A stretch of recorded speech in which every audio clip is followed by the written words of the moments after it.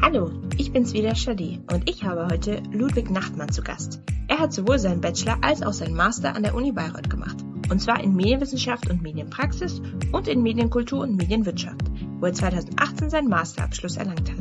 Heute arbeitet er als Organisationsleiter beim Goethe-Institut. Er erzählt mir heute von seinem Job und den zahlreichen Praktika, die er absolviert hat. Beyond Bayreuth. Medienwissenschaftsstudierenden auf der Spur.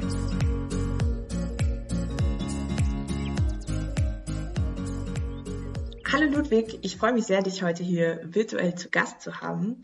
Stell dich zu Beginn einfach kurz vor, wer du so bist, wo du wohnst und vor allem, was du beruflich machst. Ich bin Ludwig Nachtmann, bin ursprünglich geboren in Weiden in Oberpfalz, das ist zwischen Regensburg und Hof, also unweit von Bayreuth. Bin mittlerweile in München und war schon so an einigen Orten in der Welt, so unter anderem in Peking und auch in Washington und auch schon am Goethe-Institut in Peking und bin dann über Umwege wieder zum Goethe-Institut gekommen und da ist die Zentrale hier eben in München und da übers Volontariat mittlerweile beim Europanetzwerk Deutsch und das ist ein Stipendiatenprogramm des Auswärtigen Amts und des Goethe-Instituts für europäische Institutionen, um da die Verfahrenssprache Deutsch eben ein bisschen zu positiv zu entwickeln und zu unterstützen. Perfekt, vielen Dank für die kurze Einleitung. Das klingt auf jeden Fall schon mal sehr interessant. Wir kommen da auch später nochmal drauf zu sprechen, wo du überall so warst auf der Welt. Lass uns mal mit dem Programm anfangen. Du hast es schon ein bisschen gesagt. Erklär gerne noch weiter, auf welche Art und Weise ihr versucht eben dann die Sprache zu etablieren, irgendwie zu fördern, was da alles zu dem Programm so dazugehört. Also das Programm Europanetzwerk Deutsch, das ist eben ein Stipendienprogramm des Auswärtigen Amts und des Goethe-Instituts. Das ist mittlerweile seit 1994 gibt, also seit über 26 Jahren. Und da fördern wir eben die deutsche Sprache als Arbeits- und Verfahrenssprache in den europäischen Institutionen. Konkret haben wir da so 3 Schlagworte, unter denen wir unsere Arbeit begreifen. Und das ist Sprache, Kontakte, Kultur. Wir fördern also die deutsche Sprache, indem wir Sprachkurse sowohl hier in Deutschland bei den EU-Kursen, für die ich auch hauptsächlich zuständig bin, organisieren, aber auch zum Beispiel Gesprächskreise, digitale Veranstaltungen und Begegnungen und dann Kontakte. Darunter begreifen wir eben dann zum Beispiel Veranstaltungen und Gesprächstermine im Kanzleramt oder auch in Ministerien oder auch in verschiedenen anderen Behörden, was gerade zu unserem Thema des EU-Kurses passt oder zu den Sprachangeboten. Und Kultur, ich glaube, es liegt an der Hand, die ist so vielfältig, das kann ich, glaube ich, gar nicht hier umgreifen, aber Opernbesuche, auch kleinere Stadttheater besuchen, Stadtführungen, einfach ein aktuelles Deutschlandbild vermitteln. Danke, ja, das klingt auf jeden Fall sehr interessant. Und wie ist es jetzt bei dir? Also du bist als Organisationsleitung angestellt und was genau hast du da zu tun oder auch wie sieht so ein typischer Arbeitsalltag von dir aus? Ja, also einen typischen Arbeitsalltag gibt es Gott sei Dank nicht. Also das würde ich auch gar nicht wollen. Ich muss da flexibel sein und immer wieder aufs Neue mir Gedanken machen. Also konkret ist meine Aufgabe als Organisationsleitung, dass ich eben diese EU-Kurse, also unser Herzstück des Europanetzwerk Deutsch, plane. Und die EU-Kurse heißt, dass wir eben Stipendien vergeben an Ministerialbeamte und auch an Beamte der EU-Institutionen, die dann für eine gewisse Zeit nach Deutschland kommen können. Und das ist meistens so eine Woche. Und ich begleite dann die ganze Gruppe konzeptionell und auch eben dann in der Koordination, in der Durchführung und kann mit den Teilnehmenden dann unterwegs sein hier in Deutschland und eben von morgens mit einem Sprachkursanteil bis abends im kulturellen Teil in der Oper oder so dabei sein und eben den deutschen aktuellen Stand vermitteln.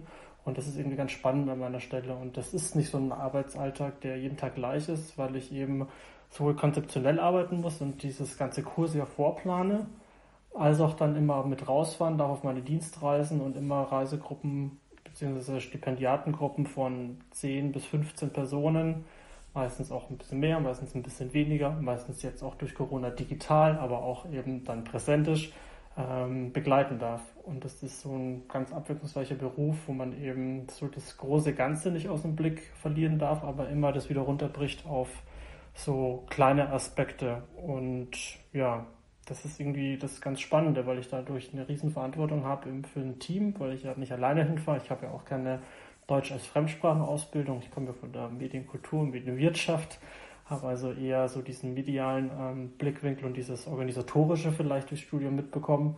Und das kann ich eben dann durch das Team, wo ich mit dabei habe, meistens so 3 Personen, gut rüberbringen, dass das Angebot von uns und die U-Kurse klappen und bestmöglichst durchgeführt werden. Ja, und jetzt hast du gerade schon gesagt, dass du eben so das Mediale durch dein Studium mitbekommen hast und vielleicht auch das Organisatorische. Wie ist es denn mit der Kreativität? Also bist du lediglich Ansprechpartner und Organisator oder darfst du zum Beispiel auch neue Ideen mit einbringen und dich da kreativ mit einbringen? Das ist das Gute an dem Team hier, in dem ich arbeite. Wir sind insgesamt im Europanetzwerk Deutsch hier in der Zentrale zu 4 und dann noch mit den Kollegen in Brüssel nochmal +2, also insgesamt 6 Personen. Und ich, also ein relativ kleines Team. Und da kann ich meine Kreativität gut einbringen. Also das heißt, ich darf mir durchaus schon jetzt Gedanken zum Beispiel machen für das nächste Jahr und planen, wo sich die Schwerpunkte, was gibt es so historisch gesehen, beziehungsweise für Jahrestage und besondere Anlässe, wo ich die Kurse aufhängen kann.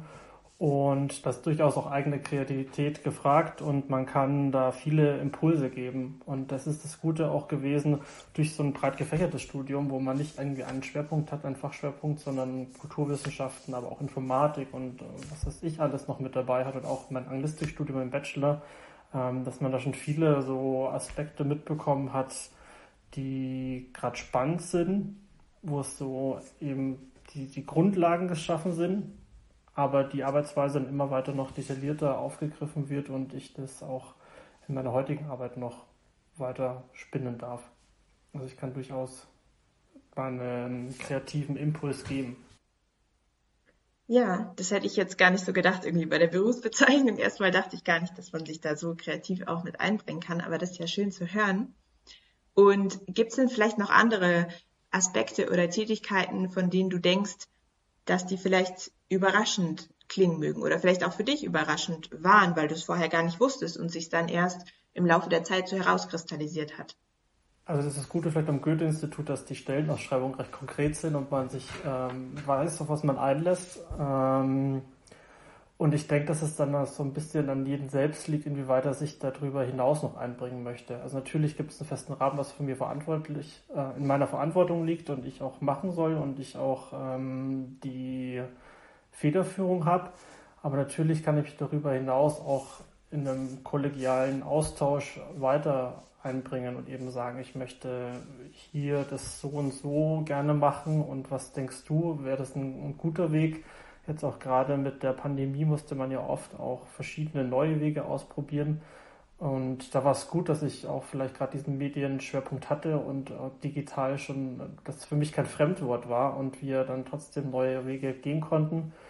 Und meine Vorgesetzten auch immer der Meinung waren, mir das Vertrauen schenken zu können und ich die auch nicht enttäuscht habe bis jetzt. Und ja, wir glücklich miteinander sind hier in dem Arbeitsverhältnis und beide eben gewertschätzt werden ich mag den Arbeitgeber und die mögen mich soweit. Sehr schön.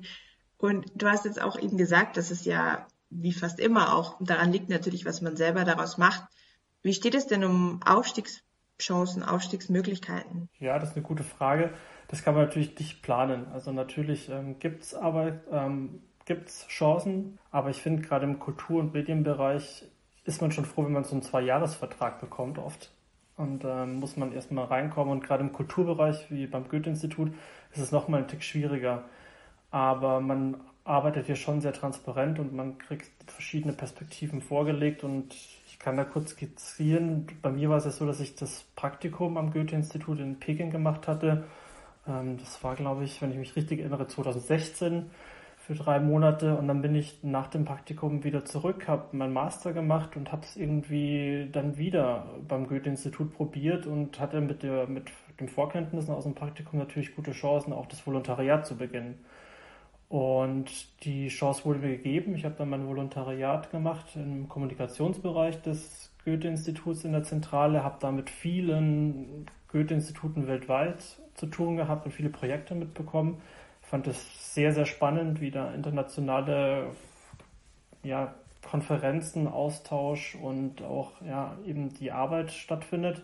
Und habe dann schon gemerkt, dass ich da gern bleiben wollen würde. Und dann, wenn man natürlich mal drin ist in einer Organisation oder Institution wie das Goethe-Institut, kriegt man dann natürlich auch intern Stellenausschreibungen zugeschickt. Und das hilft natürlich, dass man motiviert wird, das mal zu probieren. Und dann ging es weiter. Jetzt habe ich aktuell die Stelle und einen 2-Jahres-Vertrag, aber wer weiß, was sich alles Neues auftut und man weiter bleibt. Aber nichtsdestotrotz möchte ich auch noch ergänzen, es ist natürlich nicht nur eine Bewerbung, die man verschickt. Also ich habe auch beim Goethe-Institut schon intern eine Handvoll Bewerbungen verschickt und auch nach dem Studium war das nicht nur eine Bewerbung und die ist dann geworden. Da muss man also hartnäckig sein und auch wissen, wer man ist und wohin man möchte. Ja, lass uns gleich dabei bleiben, was du für Praktika gemacht hast, wo und wie du schon Erfahrungen gesammelt hast.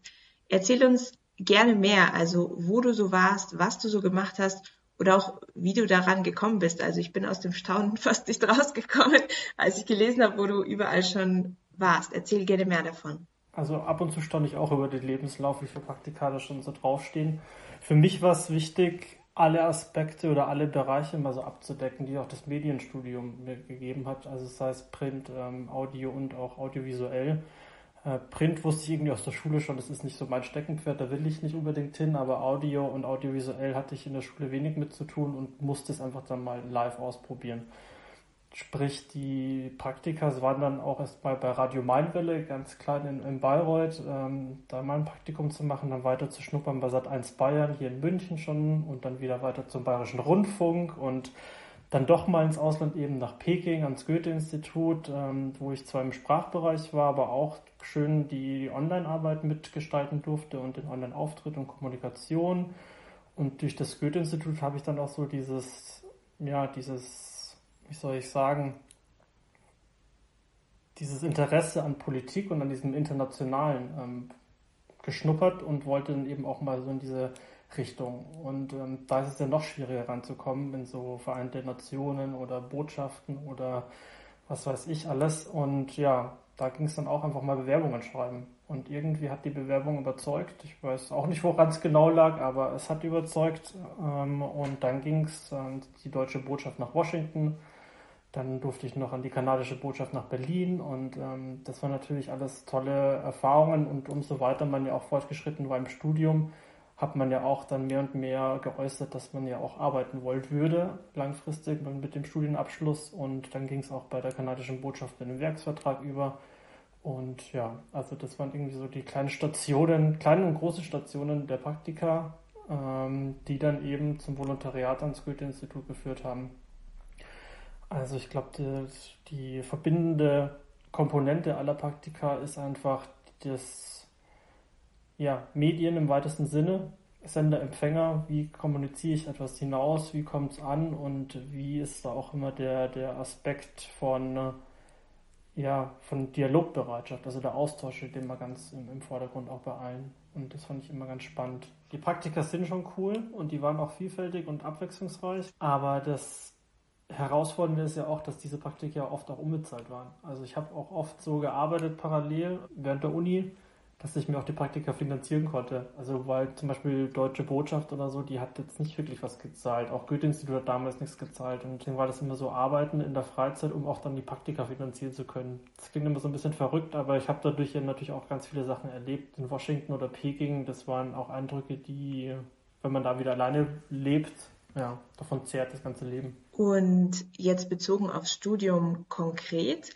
gibt es da auch Dinge, die dir besonders geholfen haben? Also du hast ja eben sowohl den Bachelor als auch den Master hier in Bayreuth gemacht. Gibt es da Dinge, die dir besonders weiterhelfen noch heute oder die du da auf jeden Fall mitnehmen konntest? Also ich konnte auf jeden Fall durch das Studium, sowohl im Bachelor als auch im Master, dieses Konzeptionelle und dieses Koordinatorische lernen, weil man, wenn man sich ein bisschen engagiert und ein bisschen über den Tellerrand guckt vom Vorlesungsplan, viel machen kann und viel dazulernt. Und ich finde, das sind die Kompetenzen, die auch später gerade wichtig sind.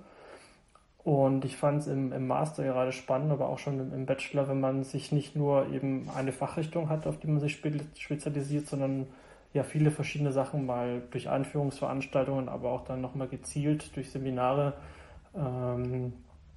festigen kann. Und da finde ich schon auch gerade in der Informatik viele spannende Aspekte, die ich gut fand, die mir auch heute noch helfen, wenn ich einfach CMS-Programme auch heute noch vor mir habe, mit denen ich zu tun habe, wo ich so ein bisschen weiß, okay, das wird jetzt so und so wahrscheinlich funktionieren und die Zusammenhänge laufen so und das hilft weiter. Also dieses komplexe informatische Gefüge zu verstehen, aber auch gleichzeitig durch den Bachelor Amerikanistik, wo ich dann mein Nebenfach hatte, das hat mir natürlich auch sehr geholfen. Also weil das Amerikanische oder das Englische, was ich da gelernt hatte, natürlich auch dann für die Botschaftsarbeit ganz interessant und wichtig waren. Und dann hatte ich mich auch engagiert bei 32 Stunden abgedreht, dem Kurzfilmfestival, das es damals gab. Und das war auch immer ganz spannend, da eben auch nochmal dieses Sponsoring mit zu verstehen, dann eben auch die Abendplanung, dann auch die Ausgestaltung der Juryarbeit und wie das alles vonstatten zu gehen hat. Und ich glaube, da gibt es unzählige Beispiele, noch Campus TV und dann meine Hiwi-Erfahrungen, die ich sammeln durfte. Also das war schon so vielfältig und dass man einfach da so viele Erfahrungen daraus zählen kann oder daraus schöpfen kann, dass man das gar nicht sagen kann heute, was es dann konkret war. Ich denke schon, diese Vielfalt und diese aufgefächert Breite vom Studium ist wirklich hilfreich gewesen. Und natürlich auch dann so klassische Vorlesungen wie in BWL oder sowas, so Einführungen und auch Rechtsvorlesungen, das sind schon spannende Sachen gewesen. Du hast ja jetzt eben, dich sehr vielfältig umgeschaut und reingeschnuppert. Kannst du denn aber auch Studierenden bestimmte Dinge empfehlen, wenn sie jetzt sagen, ich weiß schon, dass ich in die Richtung der Organisationsleitung gehen möchte? Was sagst du, was hätte dir vielleicht auch geholfen, wenn du schon früher gewusst hättest, dass du genau das machen möchtest? Worauf kommt es an? Ich glaube gar nicht, dass Studierende sagen können, sie möchten zur Organisationsleitung werden, weil der Begriff so ein bisschen nicht greifbar ist. Da müsste man jetzt wahrscheinlich 10 Minuten lang alleine erklären, was Organisationsleitung heißt, weil das wieder so eine Begrifflichkeit ist, die irgendwo dann in der Arbeitswelt mal auftaucht. Also ich glaube, es ist irgendwie spannender und interessanter zu wissen, wohin ich möchte, institutionell oder arbeitgebermäßig. Also finde ich es spannend, zum Beispiel bei den öffentlich-rechtlichen Medien zu arbeiten, finde ich es sehr spannend, im Fiktiven zu arbeiten, bei einem Produktionsfilm in der Filmbranche irgendwo, oder finde ich spannend, wo arbeiten denn noch Kommilitonen von mir, ich weiß gar nicht, eine eigene Produktionsfirma aufzumachen. Also das sollte man so ein bisschen wissen, und für mich war irgendwie spannend, dass es international sein sollte, dass es vielleicht irgendwas Politisches noch mit drin hat im weitesten Sinne des Wortes, aber auch dieses Kulturelle, dass es mit drin ist. Und durch die Praktika, wo ich mich dann verschiedenst orientiert habe, habe ich dann rausfiltern können und sortieren können, dass es eben diese Kulturinstitution ist. Und ich glaube, das ist ganz wichtig, dass man eben nicht vielleicht die Position weiß, aber die Institution und damit d'accord geht, sage ich mal, was die Werte der Institution sind. Ja, das ist ja total interessant, genau, wenn du praktisch sagst, es kommt da dann eher auf die Stelle an, wo man arbeitet, als wirklich auf die Berufsbezeichnung, sage ich jetzt auch mal. Was sind denn dennoch so Kernkompetenzen, wo du sagst, die sind auf jeden Fall gebündelt? Also neben dem konzeptionellen Arbeiten, was du ja schon angesprochen hast, was sollte man noch so haben oder worauf muss man sich einstellen in der Tätigkeit? Also bei meiner Stelle jetzt ist es wichtig, dass man auf jeden Fall dieses konzeptionelle Wissen und diese Erfahrung mitbringt. Also was muss ich, wenn ich eine Veranstaltung organisiere, beachten? Wen lade ich ein? Wann lade ich die Leute an? Wann organisiere ich den Ort? Was muss ich außenrum noch organisieren? Wie muss die Kommunikation gestaltet sein, dass auch Gäste kommen oder dass das Interesse geweckt wird? Also so konzeptionelle Fähigkeiten sind wichtig. Dann natürlich auch, wenn es näher zur Veranstaltung hingeht, die Koordination. Wie koordiniere ich an dem Tag die verschiedenen Teammitglieder und Kolleginnen und Kollegen, dass alles reibungslos funktioniert und dass auch vorne für das Publikum eben nicht der Stress, der hinter der Bühne passiert, ersichtlich wird, sondern dass nach vorne hin einfach eine nette, runde Sache ist. Das war gerade auch, als ich eine Konferenz für die kanadische Botschaft organisieren durfte, ganz spannend ist zu sehen, wenn man dann auch mit verschiedenen Ländern zusammenarbeitet.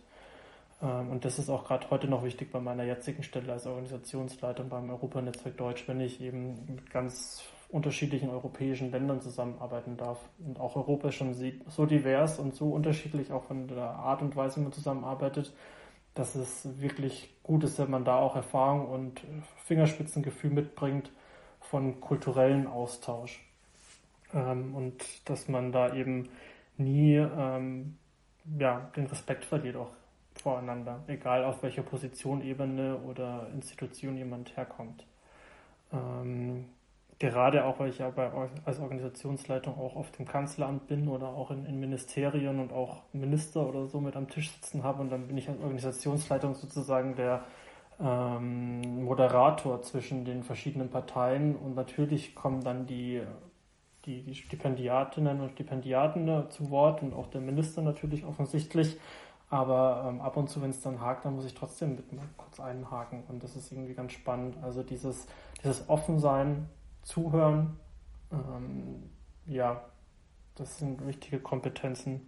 Diese Dialogbereitschaft, die man auch im Studium ja auch vielleicht in Seminaren hat, dass man sich auch mal kritisch auseinandersetzt mit verschiedenen Themen, finde ich ganz spannend. Und was mir auch hilft, sind so akademische Arbeitsweisen, sage ich mal. Also ich kann nicht unvorbereitet in Termine gehen. Ich muss schon auch mal recherchieren, wo kommt es her, was wird da gesagt. Jetzt, wenn ich einen Kurs zum Thema Asylpolitik zum Beispiel habe, wo wir dann auch nach Dresden fahren und wo wir dann im Landtag vielleicht auch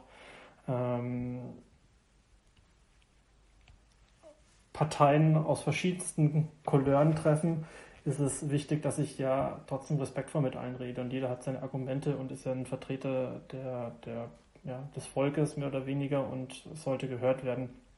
Und das ist irgendwie ganz spannend, weil ich glaube, durch das Studium und auch durch das, egal jetzt vom Studiengang weg, das schon als wichtig erachte, dass man einfach weiß, was sind Quellen, was kann ich vertrauen, wie kann ich die aufeinander aufwägen, wie ergeben sich daraus Schlüsse und wie kann ich die dann auch formulieren. Und das waren, glaube ich, so die wichtigsten Aspekte, die man so jetzt für meine Stelle gerade braucht, die ich auch mitgenommen habe aus dem Studium. Gibt es denn noch aus deinen Erfahrungen an den ganzen verschiedenen Organisationen etwas, was dir besonders im Gedächtnis geblieben ist? Etwas, was besonders anspruchsvoll war oder dann am Ende besonders gelungen war, worauf du sehr stolz bist, was dir einfach gut gelungen ist oder gar witzig war, weil irgendwas total schief gegangen ist? Also spontan musste ich gelungen sind natürlich alle meine Projekte. Und so muss man das ja auch immer verkaufen, dass alle Projekte gut gelaufen sind. Und Probleme sind aber auch wichtig, sich einzugestehen. Und das macht man natürlich dann auch gerade im Team und auch, wenn man das reflektiert. Und das verdrängt man aber auch so ein bisschen, weil man ja weiß, okay, das war nur eine Kleinigkeit und das große Ganze hat ja funktioniert. Also so Troubleshooting und sowas ist immer wichtig. Was ich wirklich in Erinnerung habe, was eine tolle Veranstaltung war an der Botschaft in Washington DC, wo ich an der Protokollabteilung gearbeitet hatte. Also ähnlich, was ich jetzt auch mache, dass ich hochrangige Gäste habe und für die was organisieren darf und das begleite. Und da hatten wir einen Austausch mit Holocaust-Überlebenden, was relativ groß auch war, mit 100 Gästen ungefähr. Und das war irgendwie eine sehr anspruchsvolle Arbeit, weil die Überlebenden mit einem gewissen Respekt zu behandeln waren oder mit großem Respekt zu behandeln waren. Und der Austausch an der deutschen Botschaft da war eine Schulklasse auch mit dabei, irgendwie dann trotzdem auf einer hohen politischen Ebene war. Und das auch medial begleitet wurde. Und das war irgendwie ganz spannend, dass es dann alles so reibungslos funktioniert hatte, obwohl es wirklich anstrengend war, weil es auch mit gesetzten Tischen war und einfach für mich auch eine Erfahrung war, die ich so nicht kannte und viel dabei gelernt habe. Also das war so eine Erfahrung, die im Kopf geblieben ist. Und jetzt überlege ich weiter. Und da muss ich einfach auch nur an Bayreuth denken. Also ich meine, wenn ich an diverse Campus-TV-Beiträge denke, war das mal ab und zu mehr als lustig und eher peinlich, aber trotzdem auch so viel beibringend von dem technischen Know-how, auch wenn man wieder ein Interview führt und dann eigentlich die SD-Karte nicht drin war und man sich denkt, oh Gott, jetzt habe ich Lambert umsonst belästigt eine halbe Stunde. Aber auch als ich dann nach dem Masterstudiengang der Social Media Beauftragte war der Bayreuther Festspiele und mehr oder weniger komplett blauäugig so in diese Stelle reingestolpert bin, mir das Vertrauen geschenkt wurde und ich da plötzlich ja eben Facebook, Twitter, Instagram für die Bayreuther Festspiele machen durfte in diesem heißen Festspielsommer und überall Zutritt hatte im Festspielhaus und das wirklich einfach beeindruckend war und dann doch halt mal ein Tweet, ein falsches Vokabular benutzt wurde für den Vorhang im Festspielhaus, was das eigentlich einen Fachbegriff gibt und ich habe halt einfach nur Vorhang geschrieben und dann so die Welt aufgeschrien hat, das heißt nicht Vorhang, das ist der Wagner-Vorhang und also das ist dann lustig gewesen für danach, aber in dem Moment war es ein bisschen peinlich. Ja, sehr interessant. Also vielen, vielen Dank für die Erklärungen zu dem Arbeitsfeld, eben was du so machst, auch was du vorher gemacht hast, wo du überall reingeschnuppert hast. Jetzt sind wir auch schon so langsam am Ende und kommen zu unserem Abschlusstalk. Das sind nochmal 5 kleine Fragen, die ich an dich habe. Der Abschlusstalk.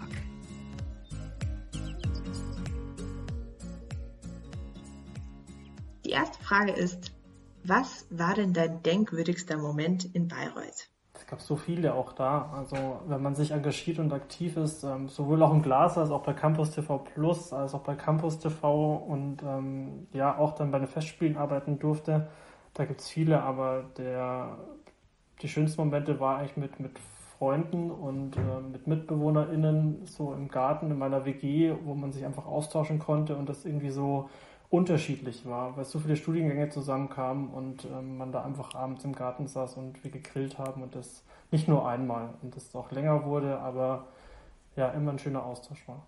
Würdest du nochmal MEWIP und MECOVI studieren? Ja, würde ich auf jeden Fall wieder machen. Also ich fand es beides sehr, sehr gut. Auch wenn Bayreuth klein ist, habe ich auch durch die Praktika immer den Blick nach draußen nicht verloren.